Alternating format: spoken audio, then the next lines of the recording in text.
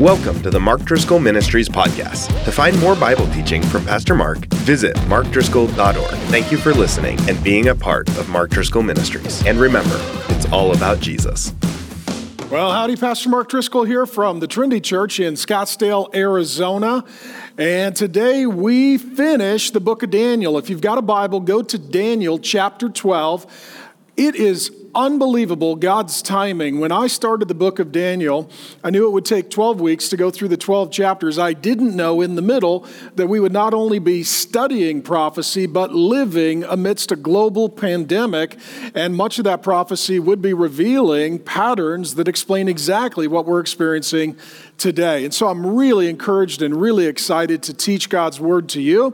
And the sermon today is titled 5 Things to Look Forward to. Now, I'm assuming you, like me, had a rough week. We're all in a little bit over our heads trying to figure out what the future holds. And one of my most sort of disappointing, discouraging moments this week, I'm the dad who likes to plan fun. I like to have fun on the calendar. You know, where's the party? Where's the kids' games? Where's the activities? Where's the vacations? What are the fun things? I'm the event planner for my family. And this week I had to go on my calendar and just delete. Deleted all my son's baseball season. He's a senior. It's his last year. Deleted my other son's basketball season. They're done for the year. Deleted a lot of school activities and also choral performances for our daughter. Deleted family vacations, trips, times away in the mountains, all of these fun things that we were looking forward to. Dinners that we had planned to go out to eat with friends of ours that we love. Delete. It was bad news and then taking good news off the calendar. And as I was sitting there, sort of in this moment of sadness, as we're all experiencing, I was reminded of Daniel chapter 12, and that is the text that I get to preach this week. Daniel, at this point, is an elderly man. We open the book.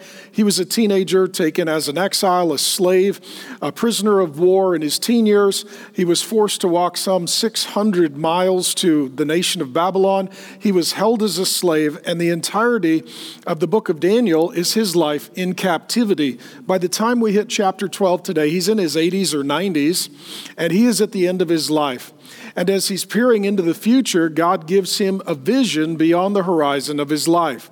And he shows Daniel that for him, and also for you and I, if we believe in and belong to the Lord Jesus Christ, there are some things that God has on the eternal calendar that will not be erased. God has some future plans for you, some promises for you to look forward to. And I know that the immediate short-term sight of the future is complicated and difficult, but I want to give you hope and strength to endure it, to get to the end that God intends for all of his children. And so Daniel 12 talks about the end of time, or as some people would call it, the end times. And here are 5 things to look forward to. And I know you got a lot of bad news. Here's some good news. I know you've taken a lot of good things off your calendar. Let me just tell you, these things are staying on your calendar, and Jesus Christ has promised and guaranteed it. Here we go. Daniel chapter 12, the first thing, 1 of 5, God rescues the troubled. That's good news, because right now the whole globe is in trouble, needs a rescue, needs a deliverance, needs a savior. That's exactly what Jesus does. At that time shall arise Michael. He's talking about the end of human history, not just our day, but a day that is coming in the future. Shall arise Michael. He is an angel, the great prince who has charge of your people, and there shall be a time of trouble, conflict, turmoil. Some would call it tribulation, such as never been seen since there was a nation till that time. Things are bad now, but what it's talking about is we approach the end of history, things will get worse as the conflict between God and his enemy ultimately escalates into the finality of history. But at that time, your people shall be delivered. It doesn't say that all people will be delivered, but God's people will be delivered. And if you're one of God's people, you're on Team Jesus, he's talking about you. Everyone whose name shall be found written in the book. There are only 2 angels in the Bible that are named, Gabriel and here Michael. Gabriel is a messenger. We saw him earlier in the book. Michael is a warrior. And what it says is this, is that when tribulation comes, God assigns to his people divine help to deliver them. That's exactly what he's saying. And let me tell you how God delivers his people. He does so in one of three ways. He delivers you around it. So as you're looking at your future, there will be some things that God will deliver you around it. What is coming in your path will either divert or you will be released. And as a result, that fate that you were fearing is not to be forthcoming. Sometimes God delivers us through it. You got to go through it to get to the other side, but God sustains you through it. Jesus had to go through the cross, right? It says in Psalm 23, you go through the valley of the shadow of death. There are things that God delivers you through. He sustains you. He supernaturally enables you to make it through even a crisis like we're in today. Thirdly, at some point, we all come to the final day of our breath on planet Earth, and God delivers us ultimately and eternally. Not just around it, not just through it, but from it. And what he is doing here, because Daniel's an elderly man, and he's at the end of his life, and he can see that his days are numbered. And he looks beyond that to the eternal days that God has intended for his people. And what he extends is his horizon. And I need you to do this right now. It is very hard to make plans and to consider what might be forthcoming in the immediate, short, and also long-term future. But as the children of God, we need to define our life forward. We need to live it backward. We need to see where we're going and what God has for us in eternity, and then live our life in light of that ultimate destiny that God intends. And so he's trying to extend Daniel's horizon. Part of the reason that people are so scared and so frustrated right now is because they have no concept of life beyond this life. They wrongly believe that if this life were to end, it would be the worst possible thing.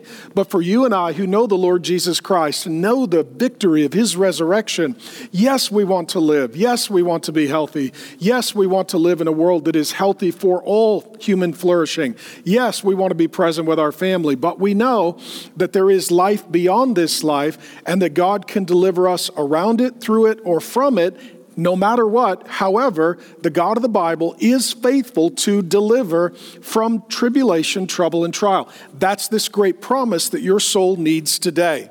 And the only question is your name written in the book? Just like when we throw a party, there's a guest list. And when you show up at the party, they'll check your name according to the guest list. You can only enter the party if you're on the guest list. So the kingdom of God is a party. It's a party that never ends. And the question is your name on the guest list? How do you get your name on the guest list? You need Jesus. Jesus Christ is God, become a man. Jesus Christ came to fix our greatest problem, which is sin, and to conquer our greatest enemy, which is death. Right now, the whole world is realizing that number one, they are not in control of the future, and number two, they are mortal. For the Christian, this is why we love and need Jesus so very much. We know that he controls the future and that ultimately he is the one who defeats from and delivers us from death. Now that is incredible hope for the soul.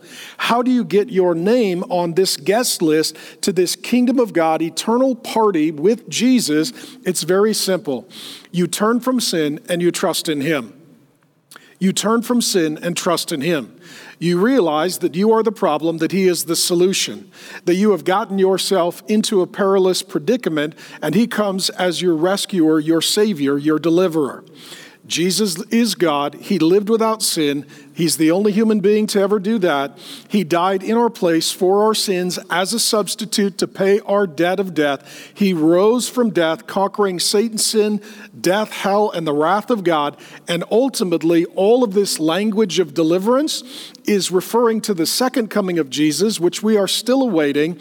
And when he comes on the clouds of heaven, according to Daniel 7, he will deliver all of God's people from all that is against us so we can be joyful together with him forever. I need you to have that hope. That worst case scenario is best case scenario if you're on the guest list, you believe in and belong to the Lord Jesus. Number two, God raises the dead. Daniel's an elderly man. He knows that his days are numbered, and he gets a glimpse into resurrection. Daniel 12, 2 and 3, and many of those who sleep in the dust of the earth shall awake, some to everlasting life, some to everlasting shame and everlasting contempt. This is heaven and hell. This is the eternal state and fate of all humanity.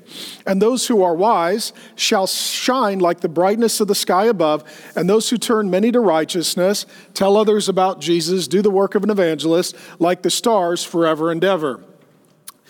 The big question that the whole globe is asking right now is the question that this scripture is answering.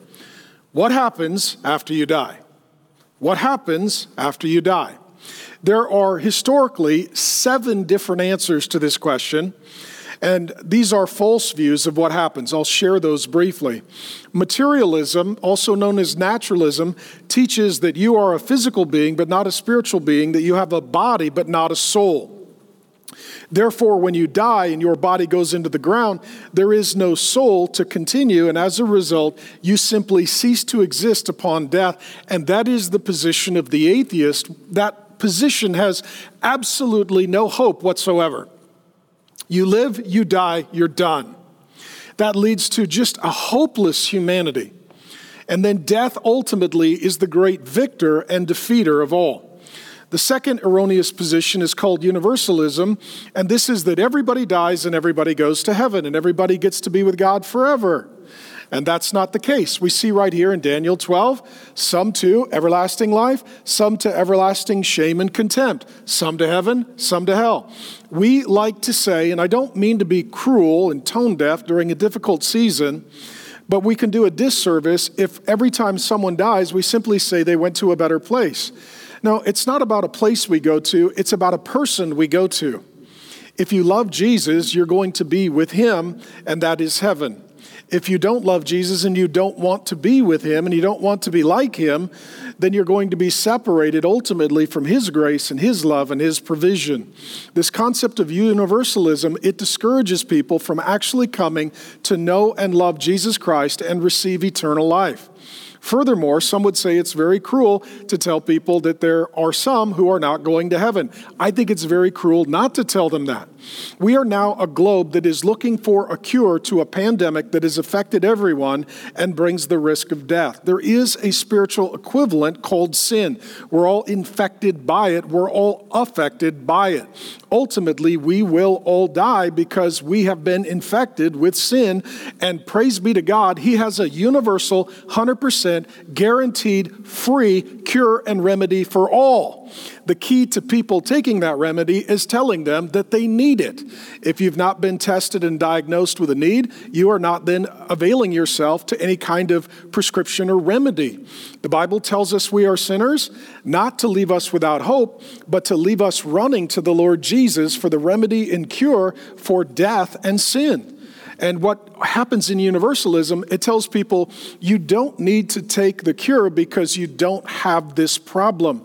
Yes, you do. We all need him.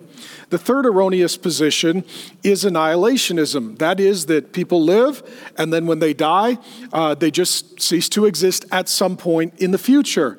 Maybe upon death, or maybe hundreds, thousands of years into the future. Those who don't know the Lord will just simply cease to exist, while those who do know the Lord will live forever. Again, Daniel 12:2. I mean, we can get a lot done here, friends, with one verse. Everlasting life, everlasting shame and contempt. It's not like those who know the Lord live forever, and those who don't know the Lord don't live forever. They both have everlasting life. You need to know this. Every human being has eternal, everlasting, ongoing life. After you die, there is still conscious existence for all people. And some don't cease to exist. It's everlasting. They continue in heaven or hell forever. Number 4, reincarnation and purgatory. Reincarnation tends to be an Eastern concept that you die and come back to suffer and pay off your karmic debt. Purgatory is a teaching that comes out of the Catholic Church that ultimately you can die, and if you're not quite ready for heaven, you can go to an intermediate holding place and you can pay back God perhaps through suffering for some of your sin and then be released into your eternal state.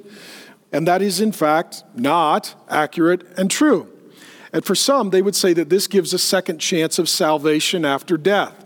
The only opportunity people have, including you and me, for salvation, eternal life, forgiveness of sins, is while we have breath in our lungs on planet Earth. It says in Hebrews 9:27, it's appointed once to die, then judgment. then judgment. You die once, and then you stand before Jesus, and you go to heaven or hell, just like Daniel 12 is teaching us. And what he's not talking about here is some sort of second chance. What he's talking about, people die, their body is in the ground, their soul is still in existence, and that at some point there will be a resurrection where their body and soul are rejoined, and they will live an eternal life either in heaven or hell. Number 5, some will teach soul sleep, and that is that your two parts, body and soul, and that your body sleeps in the ground, and your soul also sleeps in the ground until it is awakened at the resurrection. When he uses the language here of sleep, it's talking a little bit differently. Paul uses the same language in 1 Corinthians 15, which is the most thorough treatise of the resurrection in the New Testament. What it's talking about here is that for the believer, when we die and our body goes into the ground, it uses the language of sleep because we will ultimately return fully restored and resurrected.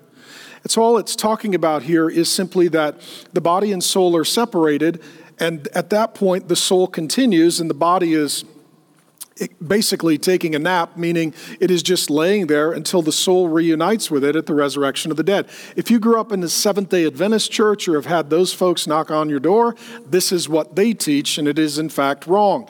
Number 6, there is a cartoon view of heaven. The cartoon view of heaven is that you die, you get wings, a cloud, a harp, and you become a chubby baby in a diaper. I don't know about you, that's not a real sales pitch for my eternal state. In fact, everything I'm shooting for is exactly not that.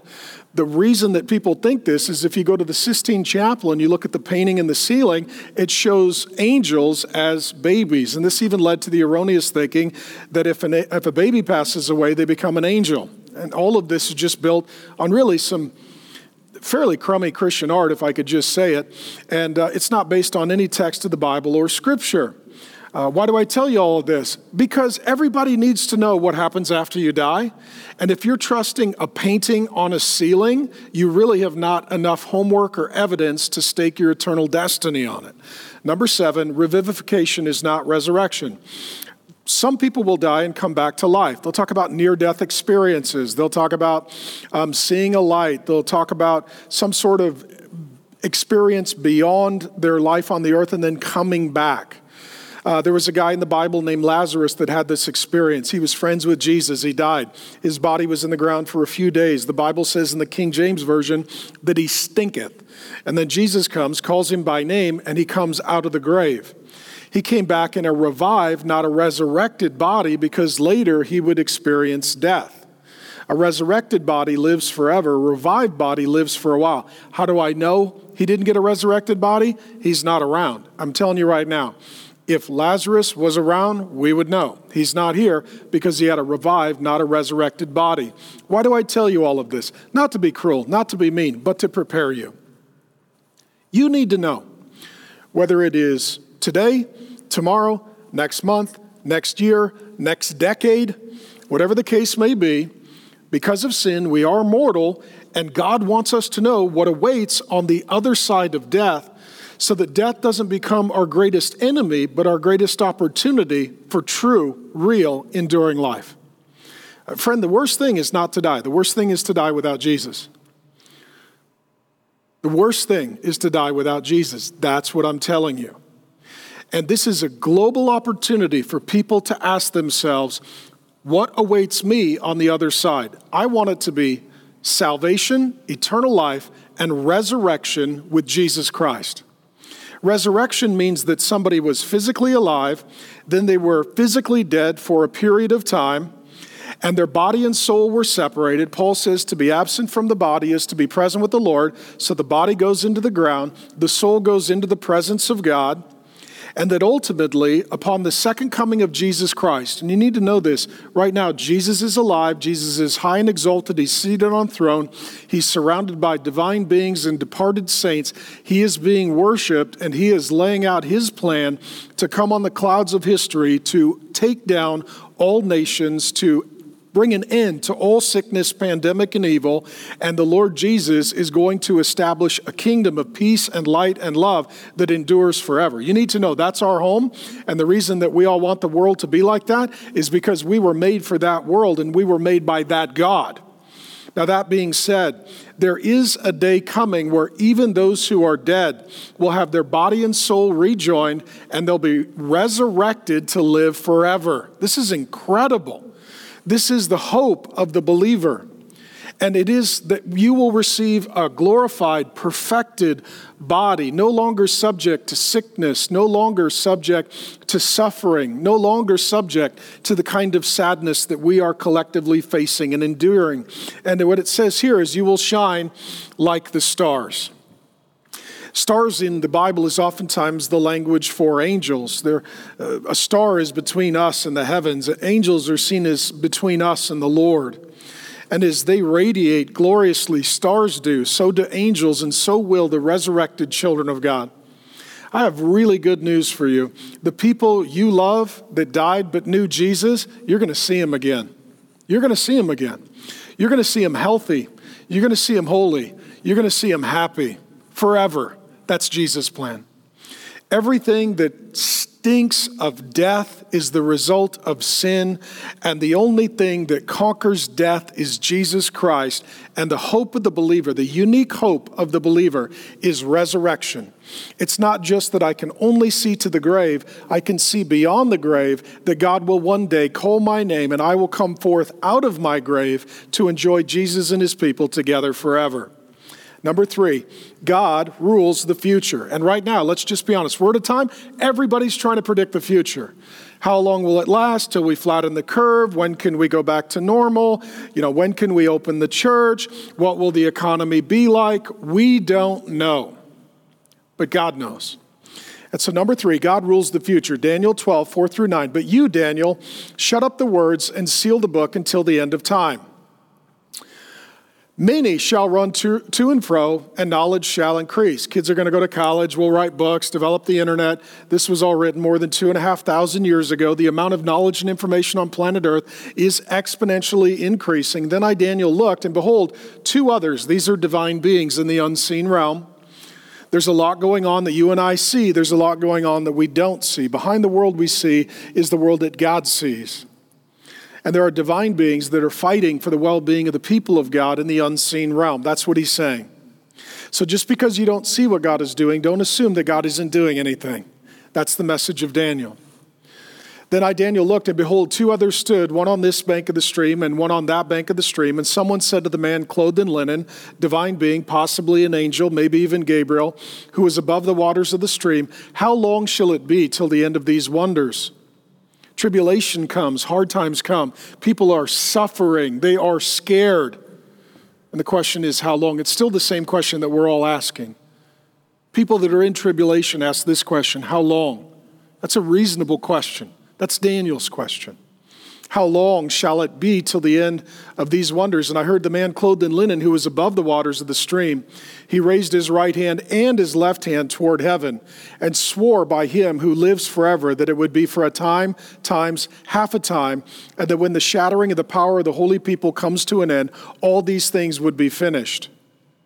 I heard, but I did not understand. Then I said, "O my Lord, what shall be the outcome of these things?" And he said, "Go your way, Daniel, for the words are shut up and sealed until the time of the end," or the end times. Daniel is suffering. Tribulation is coming. He sees a bit into the future as we do, and it looks very ominous and concerning. And he gets a visit from a divine being, and they tell him what is forthcoming. He then asks, "How long?" And they tell him, "We will not tell you." They do swear an oath by raising both hands. In our day, do you swear to tell the truth, the whole truth, nothing but the truth? When this divine being or angelic being raises both hands, it is a solemn oath to God, because there can be no authority above God's authority. And what the angel says is everything in the future is like a script that's been written out and just needs to now play itself out in history. My wife Grace said to share this with you. I've shared it before. Perhaps it'll be helpful. I don't know if you're watching sports lately. I was watching ESPN the other night, and my wife's not really big on certain sports, or television for that matter. She walks in, she's like, "I didn't know that they were still playing baseball games." I said, "This is not a current game. This is a game from seasons ago. They're replaying the old games." She said, well, that's not as exciting. That's kind of boring. You already know the score. Yes, that's what ESPN is down to right now. The point is this: for God, everything is a game that's already been played.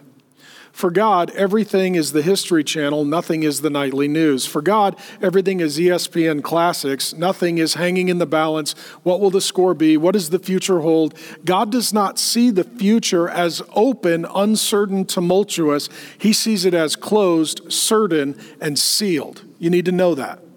You and I look into the future. God rules over the future. God is beyond time, works in time. Some of you will ask, Pastor Mark, how does this work?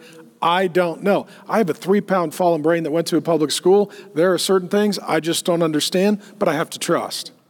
God knows and rules the future, even the future of your employment, of your family, of your health, of our nation. God knows and rules the future. That's what he says. And what he says is, it is sealed. In that day, when you would have a document and it was legal and it was certified, you would roll it up and then you would seal it, meaning no one could open it and it was not to be broken, that everything that was recorded was now supposed to be obeyed and acted upon. And what he's saying is the end times, the end of human history, that all that God has intended for his people in the revealing of Jesus Christ, it's all sealed, it's certain, it's confirmed. Those facts cannot be changed. And what he basically tells Daniel is, because Daniel is asking, okay, so I can't control the future. Nope, but God knows and rules the future. Yep, what do you want me to do? What he basically says is, Daniel, go live your life. Go live your life. Don't worry about the things that are out of your jurisdiction. What happens in the future is ultimately in the hand of God. All you have jurisdiction over is what kind of person and character you'll have along the journey to your end and that end. So ultimately, that's my encouragement to you. Know that whatever the future is, God does have it closed and sealed. And in the meantime, he doesn't want you to worry about it. He doesn't want you to be burdened by it. He wants you to live your life trusting in his provision and protection for all of his people. That is the third thing to look forward to. And number 4, God refines the defiled. Daniel 12, 10 through 12. Many shall purify themselves and make themselves white, showing purification and cleanness, and be refined, but the wicked shall act wickedly. And none of the wicked shall understand, but those who are wise shall understand. And from the time that the regular burnt offering is taken away, and the abomination that makes desolate is set up, there shall be 1,290 days. Blessed is he who waits and arrives at the 1,335 days. Let me just say all of this. We just read previously, the divine being said, okay, here's how long it's going to be. And here's what Daniel said, I don't understand what that means. Faith comes by hearing the word of God, not always understanding it. Don't feel bad if as you're reading the Bible, let's say even stuff in Daniel, you're like, I don't get it. Daniel, who experienced and wrote it, didn't get it all. Right? There are things that are hard for us to comprehend or understand. It doesn't mean they're not true. It just means that we'll know once they occur, and then it'll make sense to us. And even here, this timing of days and such, it can be confusing for us. Well, what does it mean and how does it apply? I could give you lots of speculation. Here's what I'll tell you. We'll see. We'll see what God has planned in the future. Everything he's got architected and orchestrated will come as is to pass. The thing I want to focus on here is how God makes dirty people clean. He uses this language, purify, white, refined. And he's talking about you, if you are a child of God, a Christian. What happens when someone is assaulted, my wife Grace and I have been working with assault victims for a long time, and what they often tell us, particularly women, is that the first thing that they do is go and take a shower because they feel defiled, unclean, they feel dirty. Okay? That is what sin does. Not only does the body get dirty, so does the soul. Not only does the body get defiled, so does the soul. Not only does the body need to be cleansed, so does the soul. What happens when we either sin and do something that, as we look at it later, like that was wrong or disgusting, or I'm ashamed of that or embarrassed of that, or someone does something to us that is sinful, they violate, they abuse, they commit adultery, they do something shameful and dirty that makes us feel really sick and nasty. We've all experienced this. Because sin causes shame and suffering. The question is, what do you do? Lately, you and I are living in a world where people are frantic about germs and cleanness. I mean, it is really odd, friend, to go to the grocery store, right? There's one person in an aisle. They're wearing a mask and gloves. This was my experience recently. I turn my cart down the aisle. They look at me, literally having a mini panic attack, and as I start to walk toward them, they turn and run away. All of a sudden it dawned on me, now I know what the lepers felt like in the New Testament. The lepers in the New Testament, they were the defiled, they were the diseased, they were the unclean, they were the contagious, they were the carriers. And anywhere they went, they had to call out, unclean, unclean, I'm the dirty one, I'm the dirty one. We all feel like the lepers now. We all feel unclean. We all feel defiled. We all feel unsafe. And the truth is, that's not just a physical problem, that's also a spiritual problem. You may not get sick. I pray to God you don't. You can wash your hands all day. You can fill your hot tub up with hand sanitizer and just sit in it until this whole thing is over. There is no way, apart from Jesus, to clean your soul. There are many ways to cleanse your body, to clean your clothes, to clean your dishes, to clean your car, to clean your house.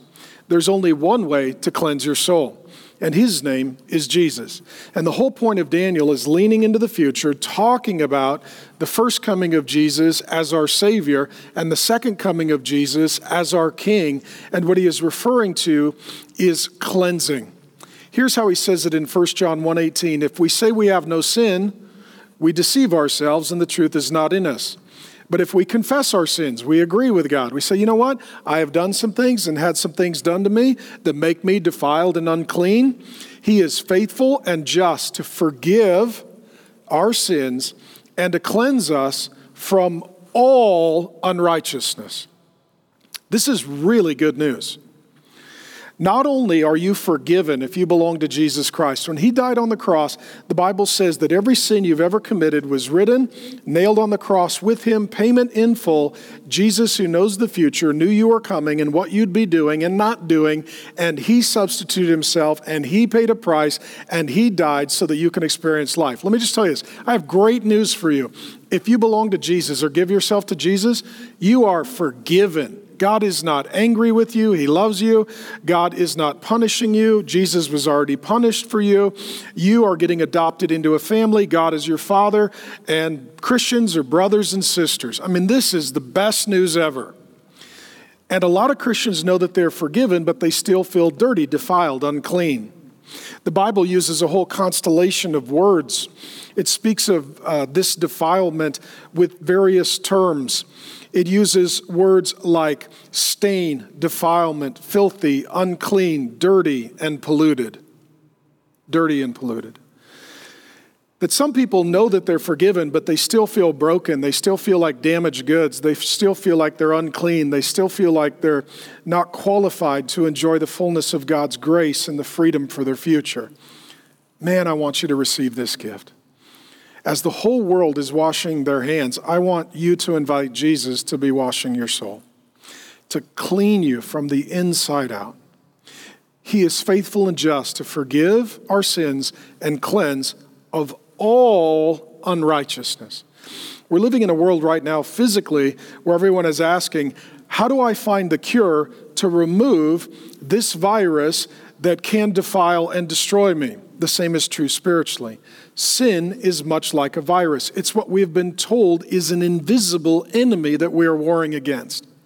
Sin is similarly an invisible enemy that comes to take human life by defiling human beings, not just physically, though that is part of it, but also spiritually at the level of the soul. Jesus cleanses, and I want you to hear this, from all. Just receive this. All unrighteousness. He purifies, he cleanses. So that what? So that you can wear white. This is where God's people in the Bible often wear white to show that they're clean because of Christ. They are made new. They are forgiven. They are in every way brought into the presence of God because of the work of Jesus Christ, not as sinful, but as saint, not as dirty, but as clean, not as defiled, but instead as refined. And so they wear white. And I want you to see that when you are with the Lord Jesus in your resurrected body, the white clothes you will be wearing will also be echoing the work that Jesus has done internally to make you clean in his sight. Here's what I'm telling you. When you wash your dishes, remember that Jesus makes you clean. When you wash your car, remember that Jesus makes you clean. When you wash your clothes, remember that Jesus makes you clean. When you wash your house, remember that Jesus makes you clean. And friends, we're being told, wash your hands, wash your hands, wash your hands. And just stop and also say, Jesus, thank you for cleansing my soul, cleansing my soul, cleansing my soul. Remind yourself of spiritual truths when you're doing physical things. Lastly, number 5, and this is awesome, God rewards the faithful. And let me just say too, at the end of this previous section, he says, blessed is he who understands these things. The word there originally means happy. The point of all of this, Daniel's in a dark day. He's far away from home. He's not been to church for more than 70 years. His church was closed. He was feeling a lot of anxiety and uncertainty, but God wanted him to be happy. That's what that word blessed means, happy. God wants you to be blessed. God wants you to be happy, not because of your circumstances, but because of God in spite of your circumstances. And it closes with this, God rewards the faithful. You can't control the future, but you can control the way you conduct yourself into the future. And I want you to be faithful by the grace of God. Daniel 12:13, but go your way till the end. Daniel, go live your life. The future is in God's hands. You just be faithful with your responsibilities, and you shall rest. That's ultimately your life is coming to an end, son, and shall stand in your allotted place at the end of days. Standing in his allotted place at the end of days is the biblical concept of something that I will call rewards. By way of preface, number 1, Daniel never sought to be famous, but he's famous. Ezekiel twice names him as one of the most famous men in the history of the world. Jesus actually talks about Daniel. So he's famous, but he never sought to be famous. All he sought to be was faithful. All he sought to be was faithful. We've looked at his life from his teen years to his late 80s or early 90s in our 12-week study of the great book of Daniel. He is famous. But he never sought to be famous. He just sought to be faithful. We live in a world where everybody's trying to be an online influencer and gain followers and clicks and likes. Don't worry about being famous. Just worry about being faithful and let God determine the rest. That's Daniel's example. Number 2, Daniel did not see his longings fulfilled in his lifetime. He didn't ever get to go home to Israel. He lived far away from home. He never got to see the temple, which was their church, opened. It was closed for some 70 years. He never got to see massive revival. He didn't get to see Jesus coming on the clouds that he heard about. He didn't get to see the resurrection of the dead and the kingdom of God. He didn't get to see everything fulfilled in his lifetime, but thankfully God gave him a vision beyond the horizon of this life into eternal life. And as a result, all of his longings are fulfilled. It's not an issue of if, but rather just when. What I want you to see here is rewards. You cannot lose your salvation because Jesus Christ cannot lose a Christian. But you can lose your rewards. For God's people, everything you are enduring, everything you are doing is not wasted, it's invested. You can't take anything with you to heaven, but you can send things ahead. Jesus says to store up your treasures in heaven. So let me just say this. Everybody you're praying for right now, that's an investment in your eternal inheritance. Everyone that you're loving, serving, every dollar that you've given to the cause of Jesus Christ, every person that you've shared Jesus with, everything you have done out of love for God and love for people, ultimately God sees, knows, and accounts, and it goes into an eternal account. And when you pass into the eternal state, there will be rewards for you. What we're finding right now, a lot of people are very stressed and distressed, and I don't mean to in any way make light of it or diminish the economic real crisis that we are facing. But people put money in a market and then the bottom fell out. Let me tell you this. You put money into the kingdom of God. You put time into the kingdom of God. You put prayer into the kingdom of God. You put love into the kingdom of God. You put service into the kingdom of God. That account never bottoms out. That is secure and guaranteed by God himself. And you will be rewarded. So I'm very sorry for what you're going through. I genuinely am. I'm a pastor who loves people. I got 5 kids that I adore. I feel a tremendous burden and responsibility for all the people that I know and love and want good for them all. But there's an opportunity here to take everything that you're going through to respond with faith and faithfulness to our faithful God and to have that go into your eternal account from which you will reap an eternal reward. It's called your rewards. Some of you didn't even know about this. I'll give a little scripture from the New Testament as we close our time. 2 Corinthians 5:10, we must all appear before the judgment seat of Christ so that each one may receive what is due for what he has done in the body, whether good or evil. That's rewards. Daniel didn't get his rewards in his life, but he got rewarded in his eternal life. Everything you are going through, I am sorry for, but it is an investment in an eternal reward that God has intended for you. And I want that to encourage you to be faithful, to persevere through hardship as he did, to pray through hardship as he did, to love people through hardship as he did. And I love this great peace. You'll stand in your allotted place. God has a destiny for his people to bless them. Some will ask, what do these rewards look like? Well, we're not exactly sure. There's a bit of mystery. Some are internal, just peace of mind, clear conscience in the sight of God, certainty of God's love, unburdening of pains of the past. Some are external. We'll see what the kingdom of God holds for us in a resurrected body in a perfected world. And of course, these rewards are all eternal. They endure forever. So we'll see. The Bible says we look through a glass dimly. What we see is Jesus is coming. The kingdom of God is real. The children of God will be raised from the dead, fully forgiven, healed together forever, clean in the sight of God, blessed and rewarded. I know that what we are going through right now is incredibly painful, but I want you to see into the future that God has for us because it's incredibly hopeful. And the key is to march through this to get to there, whatever day God might have for us. Well, thank you for letting me teach you the book of Daniel. Thank you to the wonderful folks here at the Trinity Church in Scottsdale that give me the honor of being their pastor and founding church planner. Thank you to my wife, Grace, and our 5 kids for being just resilient in their love and service of the Lord Jesus Christ. And I know that we're coming up onto Easter season, the resurrection of the dead. It's why this sermon in Daniel is prophetic and perfect. God's word is timeless, so it's timely, and it leans into the eternal state. So here's a couple things I'd like you to know about. Number 1, I would love to give you resources about the resurrection of Jesus Christ and believers.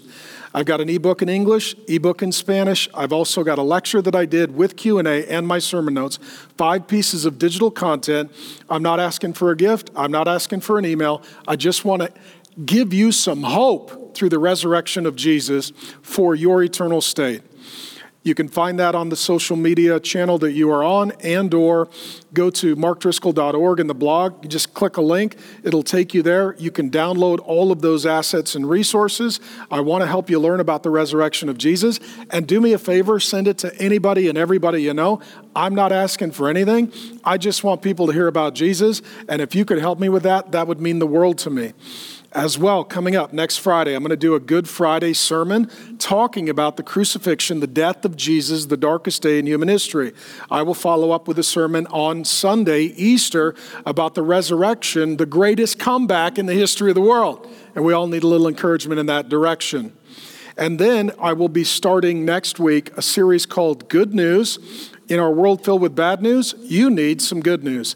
And it's going to be a whole series on heaven. I'll be talking specifically about the eternal state and the unseen realm and all that God has planned in the future. As you and I don't have a lot of things to look forward to, I want to give you some things to look forward to so that your soul has hope for today and has help to make it through tomorrow. I love you. I'm praying for you, and I'll see you again online soon. Father God, thank you for the great book of Daniel. Thank you for 12 weeks to teach it in great detail and depth. Thank you for the wonderful, supportive audience online that comes together to allow me this great privilege of teaching God's Word. Thank you for a wonderful church family that we love and miss dearly. And God, I pray for all the churches that believe the Bible and love Jesus, that they would be opened as soon as is safe and as possible, that people would come in and hear about Jesus, that they would receive the hope of eternity that they need, that fear of death would be eradicated because of the victory of Jesus. And God, I pray for a great eternal harvest. God, if we want to eradicate human suffering, of course we need to minister to the body, but we also need to minister to the soul. And people need Jesus, in whose name we pray. Amen.